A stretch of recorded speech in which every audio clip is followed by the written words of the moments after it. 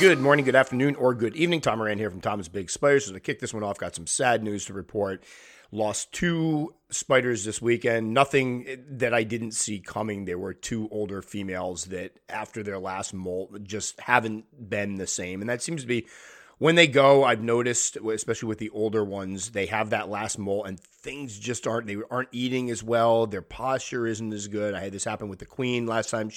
Her last molt afterwards, it was just, the writing was on the wall. But anyway, it was my Caribbean versicolor female that I actually bred several years back. I have one of her daughters now, which is great because I do have, I hate to say a replacement for her because nothing's going to replace her. She's been in my collection for quite some time. Love that girl. But it's cool that she's able to live on through her offspring. And then the other one was my P. murinus, my OBT, the one that I absolutely adore. She has been a sweetheart from day one. And one of the ones I often post pictures of on Instagram. If there's anything on Instagram, it's her. On YouTube, I've done a couple videos on her just to show people that they're not as vicious and quote-unquote dangerous as folks like to make them out to be. She's always been a favorite. She was one that I noticed her last molt, she was coming out and about a lot more. She still seemed to be eating okay, but the posture was off. I came down one day and I told Billy, I think she's on her way out. She doesn't seem to be eating. She's kind of all curled up in the corner. She just didn't look right. And then she ate. And I'm like, okay, she's doing all right. Well, then she didn't eat the last couple times I dropped in some male. I've had an explosion of male red runner roaches, and I dropped a couple in with her and came back the next morning, and they were still in with her. I had to try to pluck them out. And the other day I came in, she was sitting, she had webbed up behind. Last time I rehoused her, I gave her a bunch of stuff to web to. She created a little web burrow behind everything, and she was sitting there looking calm as can be. So I'm like, I'm going to get some pictures of her. And I started to get in there with the phone, and I moved a couple things around. I noticed she doesn't seem to be responding at all to the fact that I'm obviously, usually what happens is I open that enclosure, she at least shrinks up a little bit. And so we aborted the photo shoot. I took the cage out, and sure enough, when I opened the cage up, she didn't move at all. She had passed, which, again, not unexpected, but still upsetting. It's a spider I've raised from a sling. It's a female I've had a long time, and it's one that I think has probably helped to win a lot of people over to trying OBTs because they see how she reacts. They go, oh, well, at least in this case, they're not all the crazy little demon spawns everybody likes to make them out to be. So both of them, I don't know if it's good news, but I did kind of see it coming, so it wasn't a shock. I've been monitoring them both, but still upsetting. They did have long lives. I believe both of them are over 11, close to 12, or one might be 12, one might be 11. Either way, good long lives. I will definitely miss them. Luckily, I do have other P. murinus. This isn't funny, honestly, but sadly, I picked up what was supposed to be P. murinus no color form a while back, and unless I'm wrong on this one, these are not no color form. They're all molted. They're all bright orange, so I was looking for the tan one. So the good news is I now have 5 OBTs ready to roll their young adult stage or whatnot that are looking beautiful, sporting those oranges.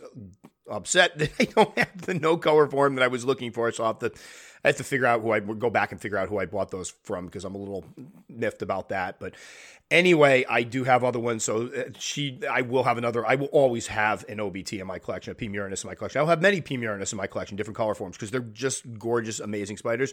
And I will always have, I believe when we did hobby staples, these were 2 of my hobby staples, the Caribbean versicolors. I will always have one of those in my collection.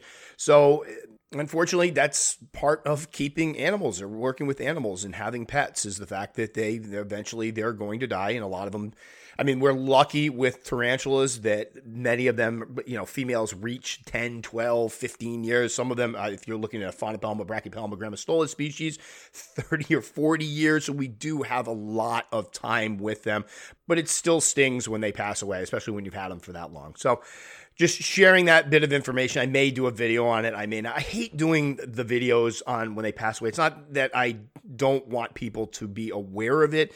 They're not fun videos to make, honestly. I mean, I did the one with the queen, and that one I think I waited almost a year before I was like, all right, I should probably put this out there. She was just such an important part of the hobby for me, and the whole Tom's Big Spiders thing basically came from me keeping her. So I felt like I needed to do one. We'll see with these guys. I'll probably end up doing something. It's just a lot of times it's like we do our thing, we bury them, and then we move on. And I hate to open up that whole thing again, but we'll see how it goes. Anyway, on to our next piece of business before we get into the main podcast. I'm going to apologize to our international folks who listen to the podcast because this one does only concern U.S. But I know a lot of you guys are actually interested in hearing about what's going on here as far as, the tarantula trade, where we get them, where we're allowed to sell them, the legalities of them. So hopefully it'll just be an entertaining piece. And for some of you, you'll be like, thank gosh, we don't have to worry about that. But anyway, I was recently talking to Aaron Cashel, who, if you remember, I picked up a bunch of Phoebopus slings from, who are doing great, by the way. My gosh, they're growing like weeds. Awesome. I can't wait to do the genus review of them. Of course, I still have one species to get, but anyway, that's not the point of this topic. So while chatting with Erin, I found out that she and some other keepers had a project they were putting together. One of the other keepers was Emil, who I've gone back and forth with a couple times via email, trying to explain their concerns with the hobby and the fact that right now we are in a very precarious state in the United States as far as the tarantula trade is concerned, because we've already had a couple laws come down that have really kind of we've had laws come down and laws be enforced that really kind of curb what we can get into this country. As I've said a million times, and people are probably sick of hearing it, a lot of the spiders that are sold in this country are imported from Europe. We don't have enough active breeding projects over here to maintain the amount of demand for spiders nowadays, tarantulas in the United States. It's really blown up. The hobby has exploded in the last 10 years, big time. And unfortunately, if we lose the ability to import these species, many of these species from Europe, we're kind of in a spot. So a lot of us, and I've alluded to this many, many, many times, and I think the good thing is people are starting to notice little signs that I'm not just saying the sky is falling, that there is always the potential for some serious regulations that could really put a curb on what we can get in the United States, what type of species we can get. And one of them, obviously, I'm a huge fan of Poecilotheria species. And as everybody is aware of, some legislation in the United States back in 2018, I believe it was August 2018, I could be wrong on that one, around that time, made it illegal for anyone to sell Sri Lankan species of Poecilotheria. I believe there's 5 species impacted across state lines, or to import them. So that's really scary stuff, because quite frankly, I don't know if a lot of people realize this, I love Poecilotheria species. Having spoken to some dealers, they're not the biggest sellers. Unfortunately, a lot of people shy away from them. They'll look at them from afar. They'll say they're gorgeous, but they're afraid to keep them. So they're not huge movers to begin with. And now all of a sudden, you can only sell them in your own state. So people that have smaller states or states without as many active hobbyists aren't going to feel inclined to keep these species in stock. So that's a scary one. And then about around the same time, 2018, I believe, we had some issues with Brazilian species. Everybody remembers, everybody was freaking out that we weren't going to be able to sell Brazilians across state lines. Some dealers stopped selling them. I don't want to rehash the whole thing, because quite frankly, it was one of the most frustrating and scary periods for me. It was a real eye-opener as far as recognizing that when something like this happens, the hobby doesn't coalesce. It just turns to infighting. So that's still kind of left a bitter taste in my mouth. But anyway, now I believe we're not able to import Brazilian species anymore, because none of those were legally ever exported out of Brazil, which means that we're not able to bring them in. However, we are still allowed, or still able to sell them across state lines. That could change at any time, though. All it takes is the Fish and Wildlife, U.S. Fish and Wildlife, to say, you know what? Lasiac, nope, they can't go across state lines, and then you would be stuck with whatever Brazilian species you are raising in your own state. That scares the hell out of me, quite frankly, because I'm in a very small state. I can think of 2 decent-sized dealers that sell tarantulas in my state. I have been made aware that there are a lot more hobbyists out there than I originally thought, but realistically, are there enough dealers out there and vendors and breeders in my state breeding these Brazilian species, breeding these Poecilotheria species to make sure that we never run out of them? I don't think so. So what Erin and her group have come up with is, it's called the Tarantula Hobby Sustainment Project. It's something I think we have long needed, something like this in the hobby. Unfortunately, we are very good at reacting when stuff happens. We are very good at going, oh gosh, this law that we knew has been around for quite some time is now being enforced. What do we do? And we're terrible at being proactive and putting stuff in place to make sure that we're not screwed if these things go into effect.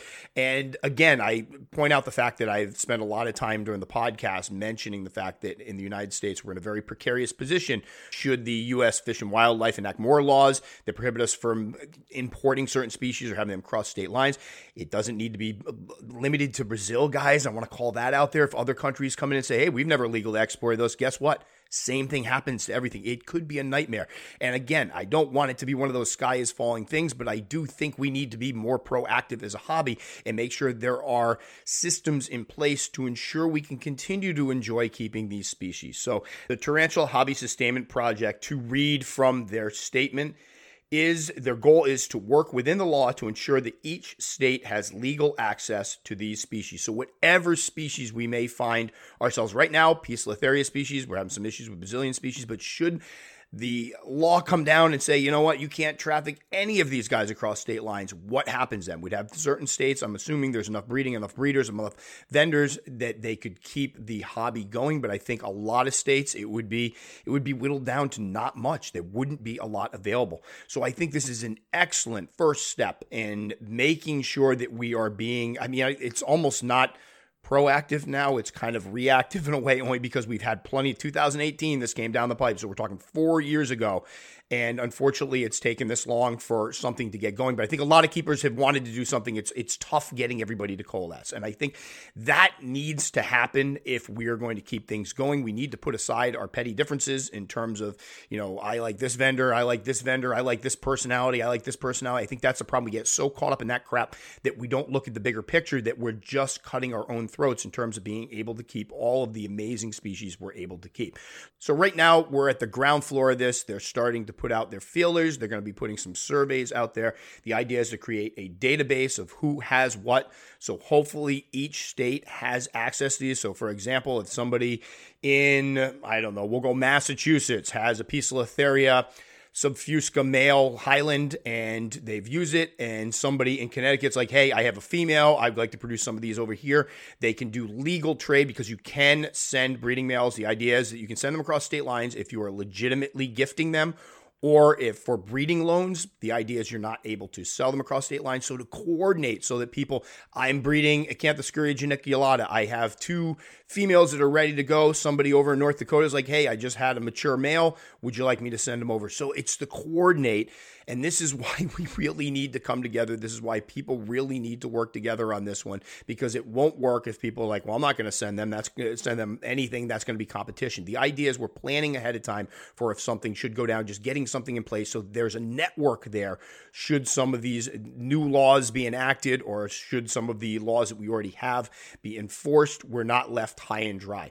So I think it's an awesome idea. I'm 100% behind anything that's going to bring the hobby together in this type of way, that's going to get people looking more at, all right, it's not about making top dollar on, because I think a lot of people come in and they see tarantula breeding as a way to make a lot of money, and there is money to be had. Let's not kid ourselves. They're a luxury item, so to speak. Like, we don't need to own them. We don't have to have tarantulas. It's something that people spend extra money on. It's a pet. There's obviously, and it's a trade. And we can never forget that word is used, the tarantula trade, tarantula hobby. As much as we like to call it the hobby, there is a trade out there. There is a healthy, active trade of these animals, selling them, importing them, all that stuff, and people need to be compensated for it. They're not going to go through all the hassle. I mean, I'd love if everybody just went out there and went, you know what, we're just going to raise these guys and hand them out and give them away, and it doesn't work that way. But we are going to need folks to kind of, again, coalesce and say, all right, let's look at the hobby as a whole. Is there something we can do to help out? Yes, I have a business. Yes, I have a male. Normally, I wouldn't want this male to go out because I want to have this species, but it makes more sense to send that male out to other people and get them in other states. So we'll see how it goes. I'm excited about it. I think something like this needs to happen. I hope it gains traction. I hope it works out, because I'm in the little state of Connecticut. I do worry that in the not too distant future, I'm going to see the amount of species I can get really whittled down to probably some really easily bred ones. It's just folks in my state that sell tarantulas, they do mail order, they sell out of the state, because I don't know if there's enough people in Connecticut to sustain these businesses.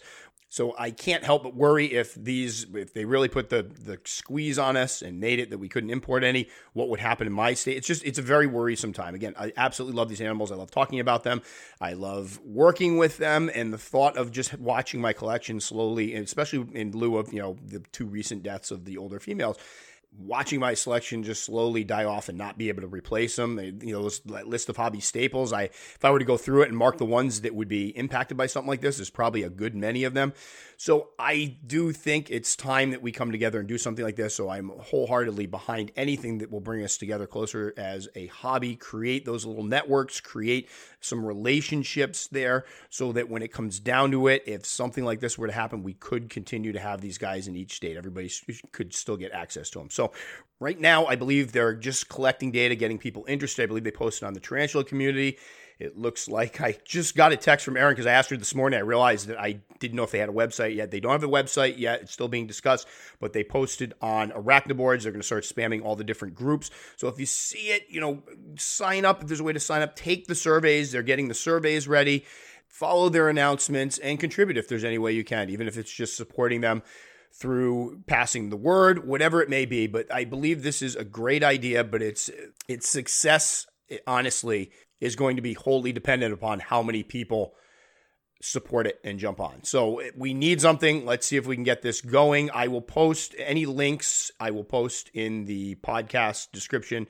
I will try to put them up on Facebook as well for people who want to check it out, get some more information. Again, I'm just kind of summarizing some of this stuff. But again, if you're in the United States, it should be a concern. It should be. We need to start doing something. Again, I don't think it's so much proactive, but I guess it is being proactive in a way because some of this stuff hasn't happened yet. We are speculating there could be more coming down the pipe. I've heard pretty good evidence that there's more stuff coming down the pipe that's going to really kind of hurt the hobby in the U.S.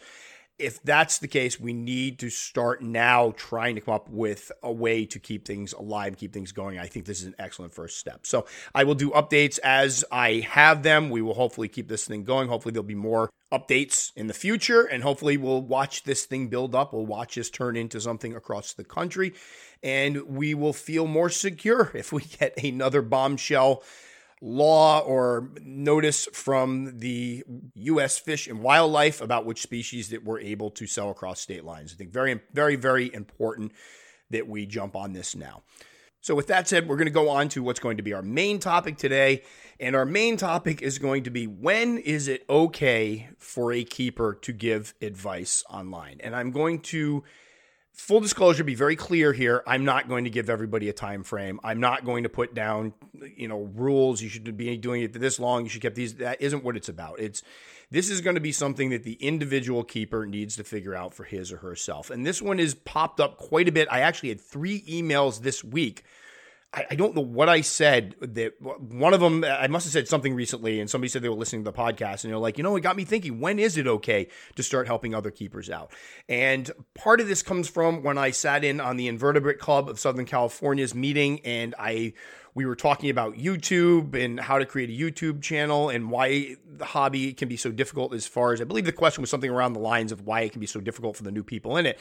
And I was talking about the amount of misinformation out there and the fact that a lot of it comes from folks who sadly don't have a lot of experience yet, but they regurgitate something they see.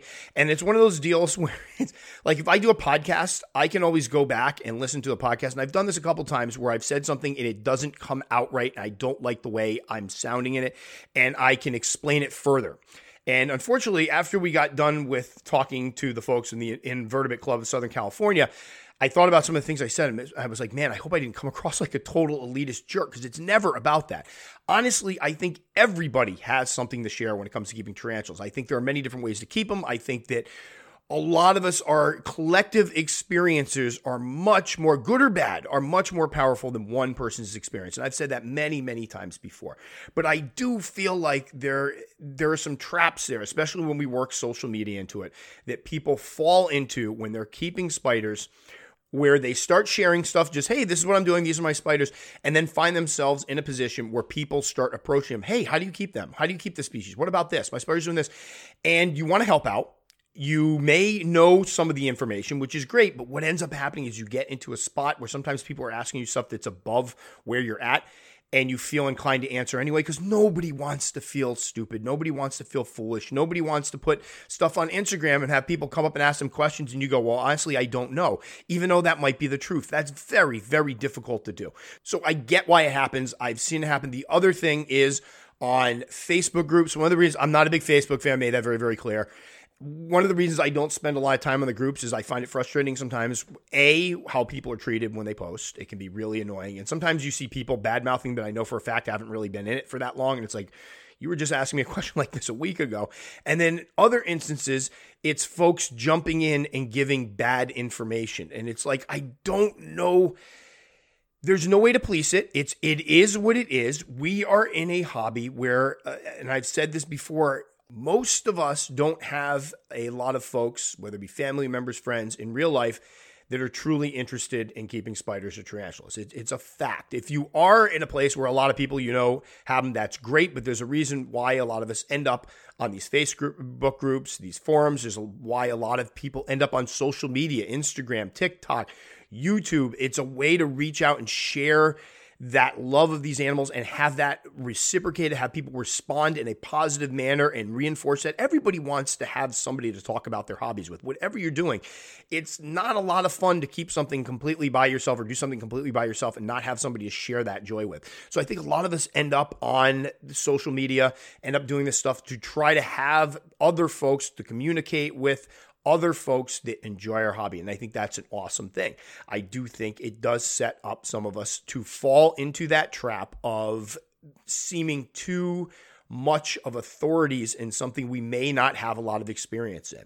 And I think that's where the trouble comes from. I think that's why to date we are still having issues with certain species. And this kind of came out of the podcast I just did about species that people have a hard time with.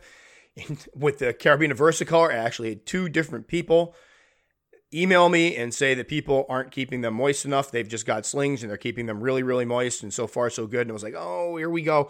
It's tough because I think and I truly believe this, it's important that we all share our experiences, good or bad. If something bad happens, people need to hear it because there are people out there that will hear from people, hey, this is what I did, this works, and they will go, great, that makes sense, I'm going to emulate that. And there are others out there that work kind of in a different way where they're more inclined to listen to what doesn't work and try something different. So if they hear flat out, this doesn't work, this killed my slings, they might steer away from it. So I think all of that information needs to be heard. I especially think in terms of when you're talking about difficult slings to raise, those things that don't work, people need to hear that so they shy away from it because there is so much misinformation out there. So should folks be able to share their experiences, good or bad? Absolutely, 100%. I think it's incredibly important that everybody reports what they did, what they're doing, the success rates. I'm not here to stifle anybody or tell people, hey, you can't talk about your tarantulas until you've been keeping such and such amount of time. No, that's BS. That's total crud.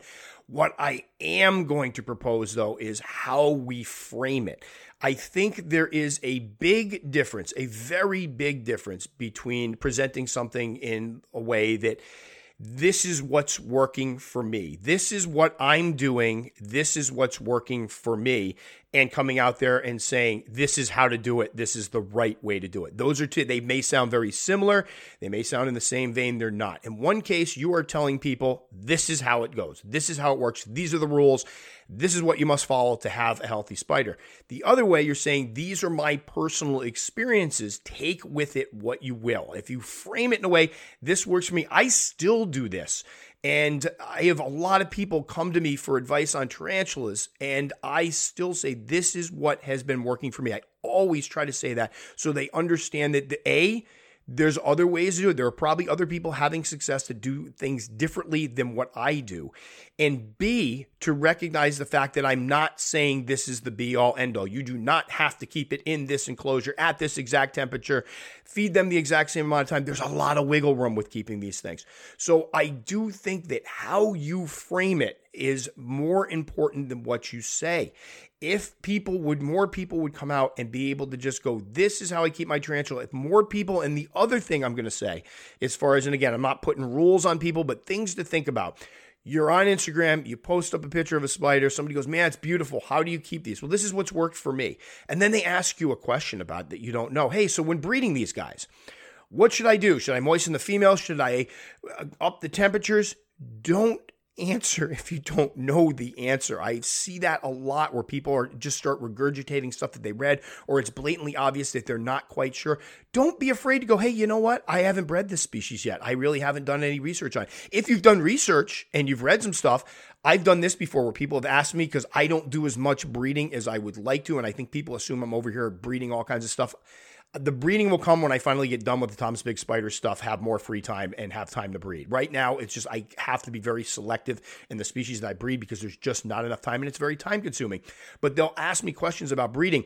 If it's a species I thought about breeding, I've looked up information on it. I've found breeding reports. I put together little dossiers of information about them. If I have that, I have no problem passing it over to people. I have no problem passing links to people, but I'm not going to say, hey, well, here's what I did. That doesn't make any sense. And I think, unfortunately, we fall into that kind of social trap of feeling like we don't want to look like idiots. These guys are coming to me as I'm an authority on this. I'm putting pictures out of the spider. I should know what I'm doing. I don't want to look like an idiot. And I think it's very difficult sometimes to just say, hey, I don't know. And I think that's something we can all appreciate. Nobody wants to feel stupid. Nobody wants to feel uninformed, ignorant.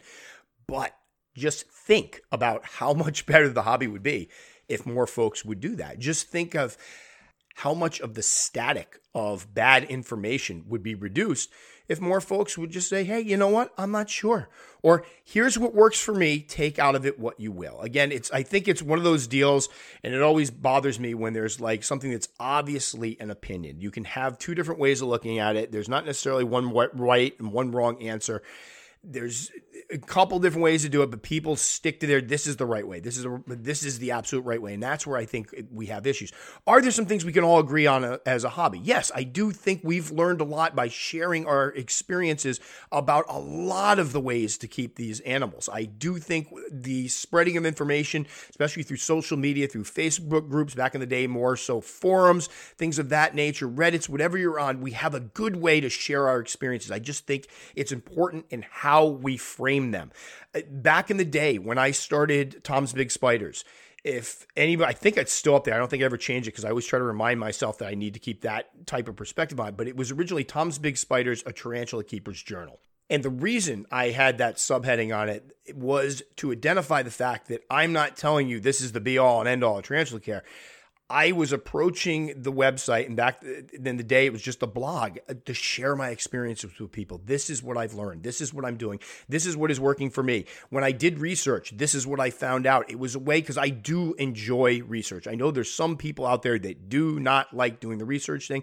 I know that critical thinking can be difficult for some people, and I don't mean that in a mean way. I just mean it's kind of a skill to recognize, all right, I got two pieces of information here. How can I do some detective work and figure out which one's right? They're telling me two different things. One of these is probably right. One of them is wrong. How do I do that? It can be a difficult skill. I enjoy doing it. I'm a geek that way, where I like learning new things. I like reading and hearing different opinions and trying to find out, all right, what's closer to the truth? Are both of them true? What's the deal? So I really wanted to share some of that. So the reason I put that Tarantula Keeper's Journal up there to say, this isn't me telling you guys what to do. This is one keeper writing down what he's doing. Take from it what you will. And a lot of people took from it. A lot of people had success. And now here we are years later. I'm doing the videos, I'm doing the podcast, but I still try to keep that open mind with it. So again, I think there's no way for me, I would never come on here and tell people, you know what? You don't have the right to tell people about what you're doing. You don't have right to give people tips. That's not true. Everybody's got something to share. I just think it's how we frame it. And I think when it comes to like Instagram, YouTube especially is tough, because if you create a YouTube channel, you may not mean to do this, but people are looking at you as an expert. Everybody that's out there right now that's considering, that has a YouTube channel, that's considering doing a YouTube channel, keep in mind that people are going to assume that if you're doing that channel, you are some type of expert on it. And that's because a lot of the people that are going to be seeing your stuff are folks that don't have a lot of experience in the hobby, and you appear to, or probably do, have a lot more experience than they do. But that doesn't necessarily mean that you're the expert they want you to be. So it's always important. I have folks a lot ask me, what do I do? I have a YouTube channel, and I have people, ask me all the time all these questions that I don't know. Be truthful. I've done it before. There's many comments out there I've responded to and said, hey, I'm sorry, I don't know the species, or hey, I haven't kept this, or hey, I'm not sure.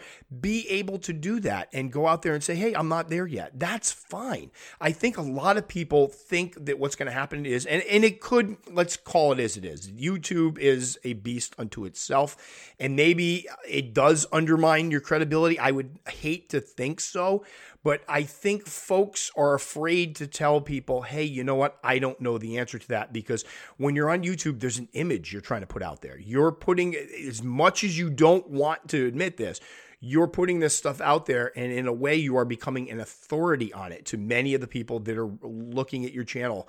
And the last thing you want to do when you're putting something out there public is send out the vibe that you don't know what you're talking about. But if you frame it, and I've seen some really good channels where people, I've seen self-deprecating humor. I've seen people just throw it out there like, hey, you know what? I'm learning too. Here's what I'm doing. Here's what's working. I love when people go out there and say, hey, you know what? And it stinks because we are also very quick to condemn in this hobby. So somebody will come out there and say, oh, I kept this one too moist. I noticed it was having a hard time. And people will jump on and go, whoa, you idiot. We know we don't keep that one too moist. I hate that stuff. But I love when folks come on there and they put a channel up and they basically say, hey, here are my experiences. I'm not trying to be an expert. This is what's working for me. This is what I've learned. Here's some things I've read. I love when people point to sources. I've learned this from here. I was on Arachnoboards and I heard this. I was on a message group and a bunch of people said that, because again, that adds more weight to what you're saying. It shows it's not just this keeper pulling this stuff out of his keister and saying it works. It's somebody who has done their research, that is actively learning, actively trying to find better ways to keep those spiders. I think there is a way to do it and still build an audience. I do think there are a lot of people out there that do appreciate when they see somebody that is not trying to immediately appear like an expert, that is not giving advice that's above where they currently are at in the hobby. I think a lot of people gravitate towards folks like that. And I've shared this information. A lot of people will ask me, how do you start a YouTube channel? What should I do? And I'm the worst person on the planet to ask this, because I'm not really doing what most people do. I have a different perspective on it. This isn't something that I'm looking to make money off of. It isn't a business. So I'm pretty much have free reign to just be myself and put my boring rehousing and informational videos up there. It's tough. If you want to do it for the right reason, you're putting the animals first, and you just want to share your love of these animals. I think a lot of folks out there appreciate that. I know, as somebody who's kept for a while, I love when I find a new channel and somebody is talking in a way that they seem confident, but at the same time are freely admitting they are in the learning stage. They are still trying to learn these animals, maybe learning some husbandry techniques. There is absolutely nothing wrong with that. And because we kind of have this culture in the hobby that people that ask quote unquote stupid questions or beginner questions that we're asking a million times tend to get jumped all over, I think that some folks find it intimidating to approach people that project themselves as experts because they're afraid to get laughed at, made fun of. I can't tell you how many emails and messages I get a week where the people apologize for quote unquote asking a stupid question before they ask the question. And I never find, well, every once in a while you get one where you kind of scratch your head, but I don't really find them to be stupid questions. It's legit. If it's a question you have that needs to be answered, we'll answer it. I think because we have a culture in which we jump on people like that, they are sometimes afraid to ask folks that have that air of being an expert about them. So having somebody that may be just slightly above where they're at might be a little more approachable. That person might be more approachable. That person might seem to be a little more understanding. I have been on videos where newer folks are posting and they've been very clear about the fact they're learning, and had people comment in a way that the two of them have a wonderful dialogue, mentioning the fact that, hey, we're still learning things. What have you done? Oh, this worked for me. Oh yeah, I heard that too. Great dialogue. That's the way it should be. What we want to avoid is that I have a YouTube channel, I'm being asked questions, and now I'm going to come out there like I'm some big authority on it. I'm on, I've just started keeping tarantulas. I've joined a Facebook group. Somebody asked a question that, if I'm being real with myself, I didn't know 2 weeks ago, and now I'm going to jump on them for it and give them a hard time. Or it's a question I had 2 weeks ago that I didn't get answered, but I want to look like I know what I'm talking about and try to answer the question. That's what we need to avoid. And again, I always joke, people will people, and there's always going to be people out there. We all have friends, family members. I know I have some very close to me that are folks that they have to be experts at everything, even if they don't know what the heck they're talking about. I have a relative that will come into my tarantula room who has zero experience keeping spiders or tarantulas and will start telling me how I should be keeping them and what I should be doing. We all know people like that. We need to tune them out, and we need to encourage more people to follow the other side of that. Let's not try to all be experts. I don't consider myself an expert. There are guys out there that have way more experience with me breeding, seeing them in the wild. When I put myself next to them, I feel like a peon.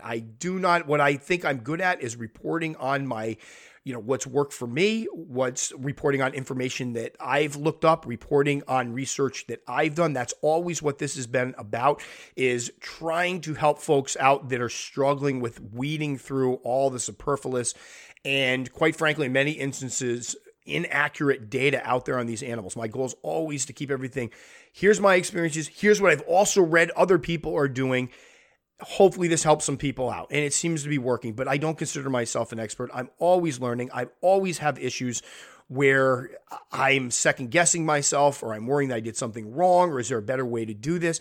And I just wish more people would keep that mindset. It's tough though, and I do get it, and I do get the pressures of it. I have been times I've had people say flat out, "Oh, I thought you knew what you were talking about," when I've responded to a question they asked that I didn't have an answer for. And I think nowadays I just kind of giggle and laugh it off. But back in the day, that was tough because you didn't want to look like an idiot. You're on there. I have a website, then I had a YouTube channel. You don't want people going on there going, "This guy doesn't know what he's talking about." But I do think it's very important that you you be true to yourself. You recognize where you're at, and you don't try to hide that. Don't try to seem like you're more than you are. That's not going to help you in the long run. It's not going to help the hobby. I'm sure if we came together, we could all name some personalities out there that we've seen over the years that will dole out advice that people will argue they really shouldn't be doling out that advice. We all know it happens, but we really need to eliminate that. That's why the hobby is so difficult. It's a double-edged sword. On one end, we are able, back in the 90s when I first got into it, there was none of this. There was nothing, you couldn't sit there and reach out to hundreds, if not thousands of keepers and ask advice. Now we have the Reddits, the Facebook, the forums, you name it, all these Instagram, I don't know, there's probably other things I'm missing, all these things out there that allow us to connect with other people that love these animals and share information. But the other side of it is, with those come the personalities. With those come the influencers, the folks that are trying to make money off of it. They're trying to make a name for themselves. And I don't think that always jives with what's good for the hobby, because I do think there is a point where some people, they forget about the animals. They put the animals second, and they're more about, how do I get more people watching me? And I do think that's a dangerous trap to fall into. But there are also the people out there that don't do that, and they stay true to themselves. And those are the ones we really need to support and jack up. So to go back to the original guiding question for this, when is it okay to give advice? As I admitted to in the beginning of this, I can't tell you that. It's like when folks come to me and ask, when should I be able to keep Old Worlds? Am I ready for Old Worlds? That's something you need to know inside. When are you ready to give advice? I would say when you feel confident that the information you're sharing is 100% accurate.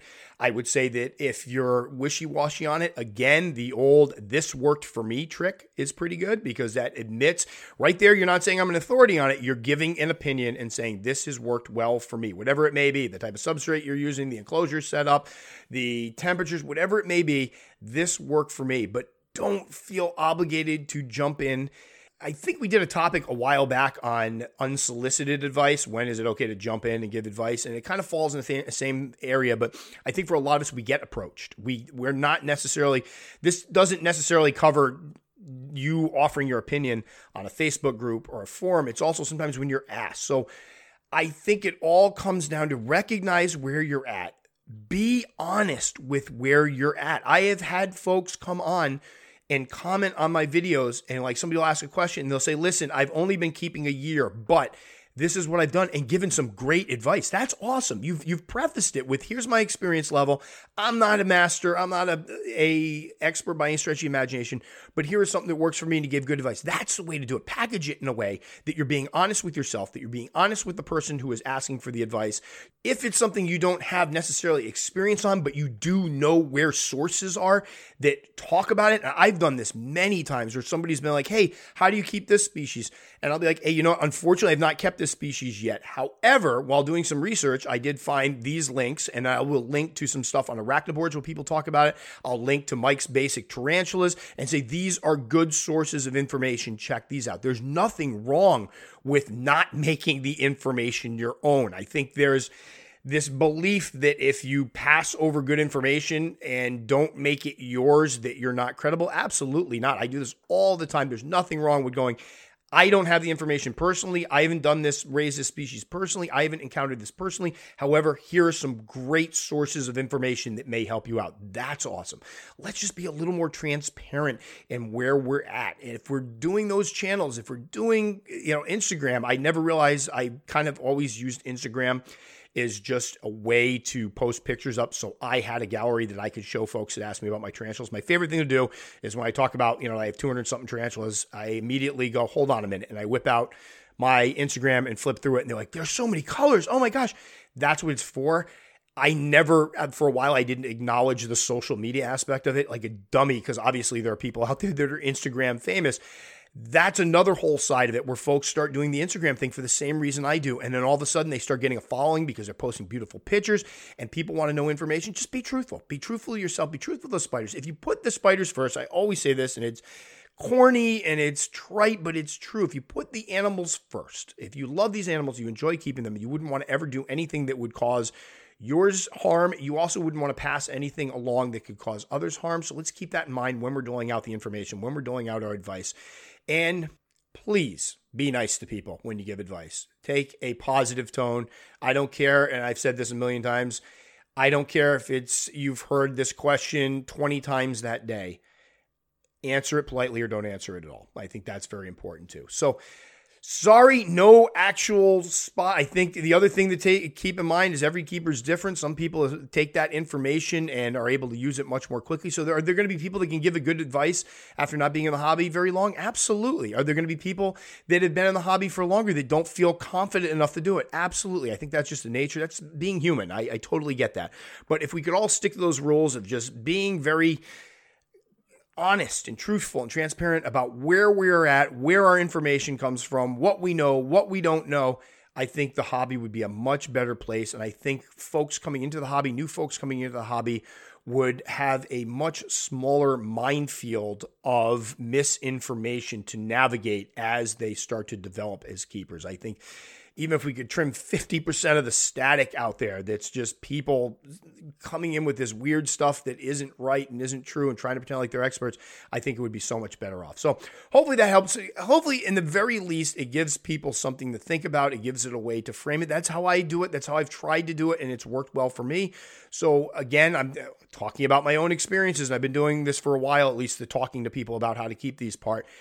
And I've definitely found that if you can make yourself approachable, if you stay humble, stay open-minded, the information you're going to pass on is usually going to be pretty spot on. And at least, in the very least, you're not going to be passing on misinformation.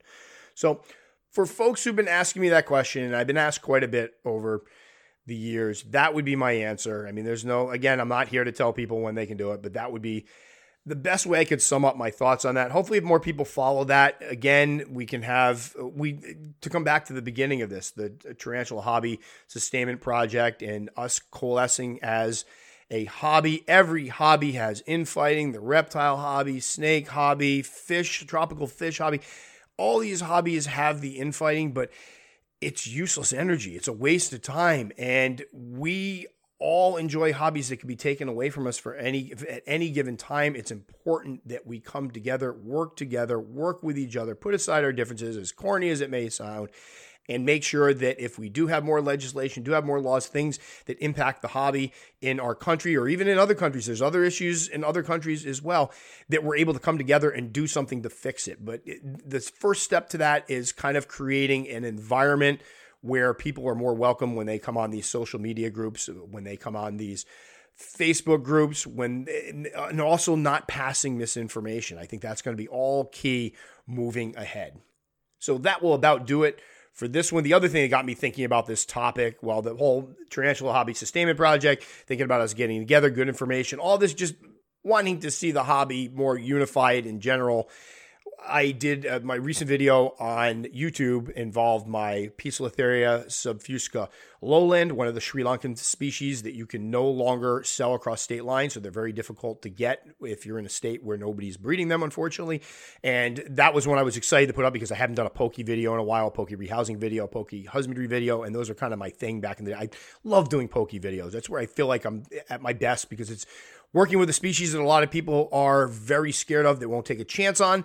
And I love being able to show off, look at, I just got it from point A to point B with no problems whatsoever. So that kind of got me thinking about this whole thing too, because I do find it sad that I can't just go out right now and buy those Sri Lankan species of Poecilotheria, because I have to get them from somebody in my state, and there aren't a lot of people breeding and selling them. So, and then that got me thinking of how can we be better as a hobby and be more supportive. So that's what kind of brought us to our topic today. So anybody who wants to check that out, I did get some good pictures, good images of it. They're not the crispest because it's through the side of the enclosure. Unfortunately, this is one of the ones, if I touch that enclosure, she's going to bolt behind her hide, but she'll sit out in the open a bit in the morning for me to get some footage of her. I'm also trying to put together a kind of a showcase for all the Poecilotheria species I currently have, and I ended up getting really good footage of 5 of them so far, 4 of which I've had nothing on. So that'll be in the future, and I'll talk more about that when it comes time. Hopefully, I'm going to start working on that this week. But anyway, guys, I hope you enjoyed the episode. Hope you got something out of it. Hope it got people to just think a little bit differently